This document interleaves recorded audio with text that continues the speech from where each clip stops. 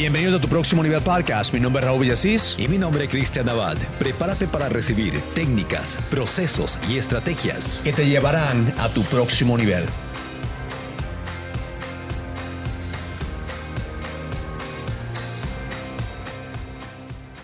Sí, estoy regresando de Necker Island, de la isla del famoso Richard Branson. Y te digo una cosa, ya después de 3 o 4 días de estar en el paraíso, ya quería regresar. Ya quería regresar porque es un lugar excelente. No sé si es que has ido alguna vez a las islas en el Caribe, las Islas Vírgenes en el Caribe, pero esto fue algo espectacular porque el agua era tan clara, todo era como tú ves las pantallas en las computadoras. Ajá. Exactamente así era esta isla. Wow, espectacular, espectacular. Y bueno, tenemos muchas lecciones que nos trajiste desde allá, Exactamente. desde la isla de los billonarios. Y precisamente ese es el título de este encuentro que tenemos con ustedes, Lecciones desde la isla de los billonarios. Y vamos a hablar de eso, para eso tenemos acá a Raúl, quien nos va a empezar a compartir algunas de esas lecciones que nos ha traído y obviamente todos nos vamos a beneficiar de cada una de estas. Y una cosa que quiero que la audiencia, la persona que nos está escuchando en este momento, que nos está escuchando en el podcast, en Facebook, en YouTube, entienda que este lugar no solamente es un lugar de vacacionar. Este no es un lugar que él no renta esta isla solamente para gente que quiere ir de vacaciones. Richard Branson es una persona muy inteligente. Él es multibillonario. Él tiene una aerolínea, Virgin Airlines. Tiene una compañía de teléfonos en Inglaterra. El propósito, Cristian, la razón que él compró esta isla al principio, es una historia muy, muy interesante, es él conoció a una muchacha en Nueva York y esa muchacha no quería saber nada de él. Entonces dijo, vamos a ir en un date y voy a ir a comprar una isla. Él no tenía dinero para comprar una isla, pero él tuvo suficiente dinero como para contratar un realtor que le estaba buscando una isla. Fueron con un helicóptero y vieron un par de islas. Y cuando él vio esa isla, hizo una oferta ridícula para impresionarla. Solamente para impresionarla. Y desde ahí, pues, comenzaron a hablar y le conquistó. Y, pues, ahora, pues, es la esposa de muchísimos años.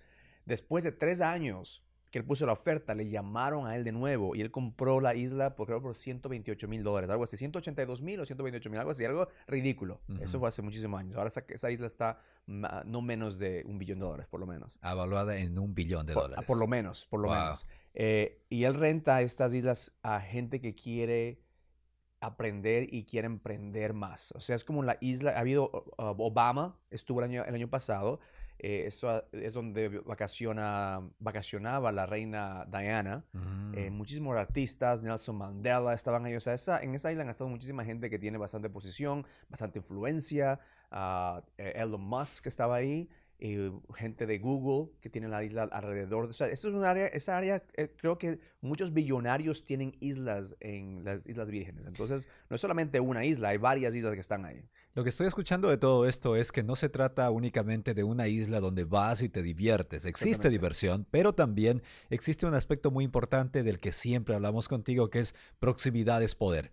Esta isla te permite estar en proximidad de personas que se encuentran a ese nivel en el que también está uno o en el que quiere estar uno. Eso es lo que estoy escuchando. Y una cosa muy interesante que yo creo que todos nosotros queremos a lo mejor algún día tener nuestra propia isla, ¿verdad? Algún día nosotros queremos tener nuestra propia isla y pensamos que el tener ese retiro que siempre va a durar, o sea, estar en una isla, estar con tu piña colada, viéndola al mar, pero yo creo que después de un tiempo eso ya se vuelve aburrido. Yo creo que es lo que pasó con él, que cuando una vez que tuvo su isla, dijo, ok, bueno, estoy viviendo aquí, es un paraíso, pero estoy solo, déjame crear una oportunidad para que personas interesantes vengan aquí, que tomen un buen tiempo y también puedan hablar de política, puedan hablar de negocios, puedan hablar de cosas que puedan impactar, porque es lo más importante que entendí yo del concepto de tener una isla de esa clase, es el impacto que tú puedes causar cuando estás alrededor de gente que puede hacer un impacto. Incluso billonarios como Richard Branson entienden que existe un siguiente nivel. Llegan a un punto donde se cansan del nivel en el que se encuentran y dicen, ¿qué más puedo hacer? Y me imagino, Raúl, que muchos de quienes en este momento están conectados con nosotros se encuentran en ese estado. Muchos les está yendo muy bien, están generando ingresos económicos, tienen ya su negocio, pero llegan a darse cuenta de que no están creciendo. posiblemente 1 año, 2 años sin crecer, se preguntan cuál es el siguiente nivel. ¿Cómo encontramos ese siguiente nivel? Entonces, dice que tú puedes, porque yo soy un estudiante. Ajá. Me encanta estudiar a gente. Es la razón que fui a conocer a Richard Branson, porque yo estudio, yo leí sus libros y tiene otro libro nuevo en este momento que es Encontrando mi virginidad. Y para la virginidad significa encontrar algo nuevo. Entonces él es como un niño, él está buscando siempre cómo puede entrar a una compañía nueva, cómo puede entrar a una industria nueva. Entonces yo creo que nosotros como adultos, lo que pasa es que nosotros nos aburrimos. Nos aburrimos de nuestro negocio, nos aburrimos de nuestras relaciones, nos aburrimos incluso de nosotros mismos. ¿Por qué? Porque no estamos creciendo, no estamos buscando esas cosas nuevas. Entonces, en tu negocio, si es que estás en este momento en una situación que tu negocio está vuelto aburrido o se ha vuelto que siempre estás haciendo lo mismo, tienes que buscar algo que tú puedas encontrar interesante para poder encontrar el próximo nivel. A veces no es solamente sacar dinero. Muchísimas veces no es sacar dinero.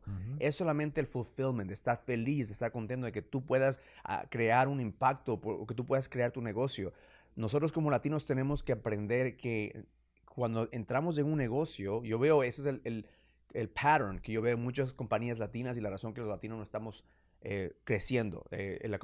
La entidad latina, la comunidad latina, somos los emprendedores número 1 en Estados Unidos. Eso es hands down.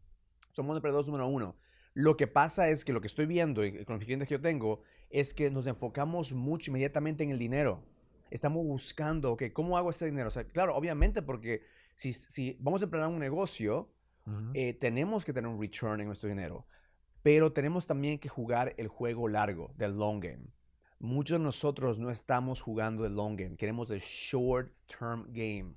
Y yo creo que eso es también la cultura de que, ok, quiero que si tú trabajas para una compañía, quiero que me des un descuento. Estamos siempre buscando el descuento, el shortcut, la forma más fácil de hacer esto. No, a veces en negocios no hay shortcuts. En negocios es el long game. Tienes que estar preparado para hacer esto por 15, 20, 30 años. Si estás buscando abrir un negocio que solamente tú vas a inmediatamente a ganar dinero del primer día, te vas a equivocar.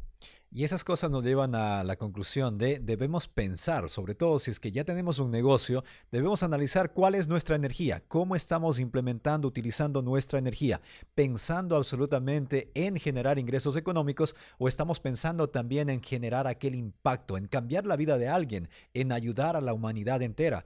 Y sobre todo aquellas personas que están ya en su negocio, deberían también hacerse esa pregunta. Los que están en su negocio y los que están pensando en tener su negocio. ¿Por qué quiero tener un negocio? ¿Porque quiero generar dinero o porque quiero ayudar a alguien más? Entonces, la pregunta número 1 que Richard Branson se pregunta cuando abre una compañía no es cuánto puedo hacer inmediatamente, what's my return. No, él está preguntándose cuál es el impacto que voy a hacer.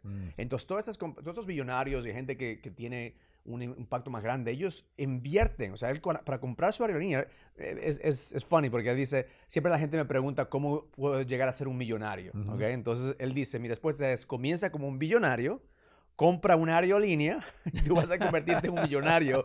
Porque aunque mucha gente dice, bueno, él tiene una aerolínea, es una compañía grande, él casi se fue a la quiebra. Esa aerolínea era una compañía que estaba sacando dinero, billones de dólares que estaban, incluso tuvo una pelea con el gobierno, porque el gobierno tenía un monopolio en las aerolíneas de ahí en Inglaterra. Entonces él jugó las cartas y cogió riesgos. Y eso es lo que significa ser un empresario, coger riesgos. A veces nosotros no queremos coger los riesgos, estamos muy interesados en coger rápido la ganancia. Y para coger, mientras más riesgo hay, más ganancia. Pero también tenemos que ser inteligentes y no tomar demasiado riesgo que después nos podemos quedar estancados. Y hemos hablado muchas veces de eso también, ¿no? Casi siempre decimos que ser emprendedor representa tener la voluntad, tener el deseo de aceptar riesgos, de aceptar retos en la vida. Eso es precisamente, cada una de esas caídas es lo que nos lleva a pararnos, pero cada vez que nos paramos hemos aprendido una lección nueva que nos lleva hacia los resultados que queremos conseguir. Y es una cosa muy interesante que yo siempre he hablado con mi esposa, ¿verdad? Porque en la isla conocimos a mucha gente que tenía muchísimo dinero. Había una persona que es dueño de más de 500 tiendas en Inglaterra. Está comprando una casa con más de 20,000 empleados. 20,000 empleados, una casa de 50 millones. Había o sea, cuando te pones a pensar, Vivian y yo nos sentimos un poquito pequeños en ese momento, porque en la mente nos estamos siempre comparando. Yo era el único latino, los más jóvenes, y tu mente comienza siempre automáticamente a compararte. Y, claro. Vivian y yo, mi esposa y yo, estábamos conversando la primera noche, dijimos, si estamos aquí es porque debemos estar aquí. Nadie nos regaló esto, no somos de un charity, ni porque, no fue porque, oh, mira, estos latinos, vamos a traerlos No se aquí. lo ganaron, no fue gratis. Nosotros pagamos el precio de estar ahí, no solamente monetario de estar ahí, porque esa isla que cuesta bastante dinero, pero pagamos el precio de tener esa visión. Y a veces nosotros como latinos no estamos dando suficientemente crédito, que nosotros somos visioneros. Que después de todo, y el superpower que yo creo que tenemos todos los latinos, y si usted me está escuchando en este momento, yo sé que tú puedes, tú sabes lo que estoy hablando, es que nosotros como latinos, nosotros venimos de nada. A mí, mis padres vinieron aquí, como todas muchas historias, con un par de pesos en su bolsillo, con un sueño. Y el superpower que yo siempre digo a mi esposa es que yo no estoy attached a mi estilo de vida. Significa que yo puedo regresar a vivir en un basement el día de mañana si necesito. Claro. Yo puedo regresar a coger el bus el día de mañana si necesito. Yo puedo regresar a comer arroz con gandules todos los días si necesito. Entonces, esa es la mentalidad que yo creo que todos los latinos podemos nosotros tener, que el riesgo que nosotros estamos tomando, a veces nosotros tomamos riesgos que son muy pequeños. Y a veces pensamos demasiado pequeño. A veces yo estoy viendo mi comunidad latina y digo, podemos hacer muchísimas cosas más si nos unimos y creamos oportunidades y soñamos más. Toda la gente latina que en este momento que estamos en Estados Unidos, creo que somos una comunidad bastante grande, pero al mismo tiempo no somos unidos, no somos organizados, y por eso tenemos a varias compañías que están tratando de empujarnos de un lado a la otra. Yo sí creo que nosotros podemos ser un poder. Claro que sí. Shit together. Claro que sí. Bueno, estamos compartiendo por acá entonces algunas de las lecciones que Raúl nos ha traído desde la isla de los billonarios. Quisiera invitarles a ustedes para que compartan este video, nos dejen también en los comentarios saber qué es lo que están escuchando de todas estas lecciones. Y después invitarles a ustedes también a pensar por un segundo si es que en realidad están pensando, aunque suene redundante, grande o pequeño. Háganse constantemente esa pregunta y cuando lleguen a encontrarse con la respuesta de que no están pensando en grande, pregúntense qué es lo que pueden hacer para conseguir mejores resultados. Generalmente ese es el paso inicial, pensar en grande, tomar la decisión de hacer algo más de lo que se está haciendo en la actualidad. Teniendo siempre en mente, Raúl, que Dios, la vida, el universo nos ha dado únicamente 24 horas en el día y tenemos que aprovechar cada uno de esos segundos. Y una cosa interesante que te digo, que estaba meditando esta mañana y yo siempre escribo en mi libro la cantidad de dinero que yo quiero hacer mensualmente. Entonces, y estoy viendo en mi notebook de hace 2, 3 años y cada vez que yo escribo he llegado a eso. Entonces, hoy día me estaba preguntando, ¿por qué me limito? A veces nosotros, ¿por qué no limitamos a esa cantidad? Porque a veces cuando escribimos esa cantidad, pues es bastante grande. Entonces, en este año, por ejemplo, llegamos a una cantidad que estaba yo escribiendo por los últimos 1 año y medio. Entonces, ahora mi mantra es, piensa en grande o muere. Piensa en grande o mueres, porque no hay opción. No hay opción. Tienes que constantemente ampliar tu imagen, tu visión, tu sueño para que tu negocio siga. A veces pensamos, no, déjame crecer mi negocio primero para que después pueda tener todo eso. No. Cuando Richard Branson compró esa isla, él compró un pedazo de tierra. Él no compró lo que es ahora Necker Island. Él compró una visión.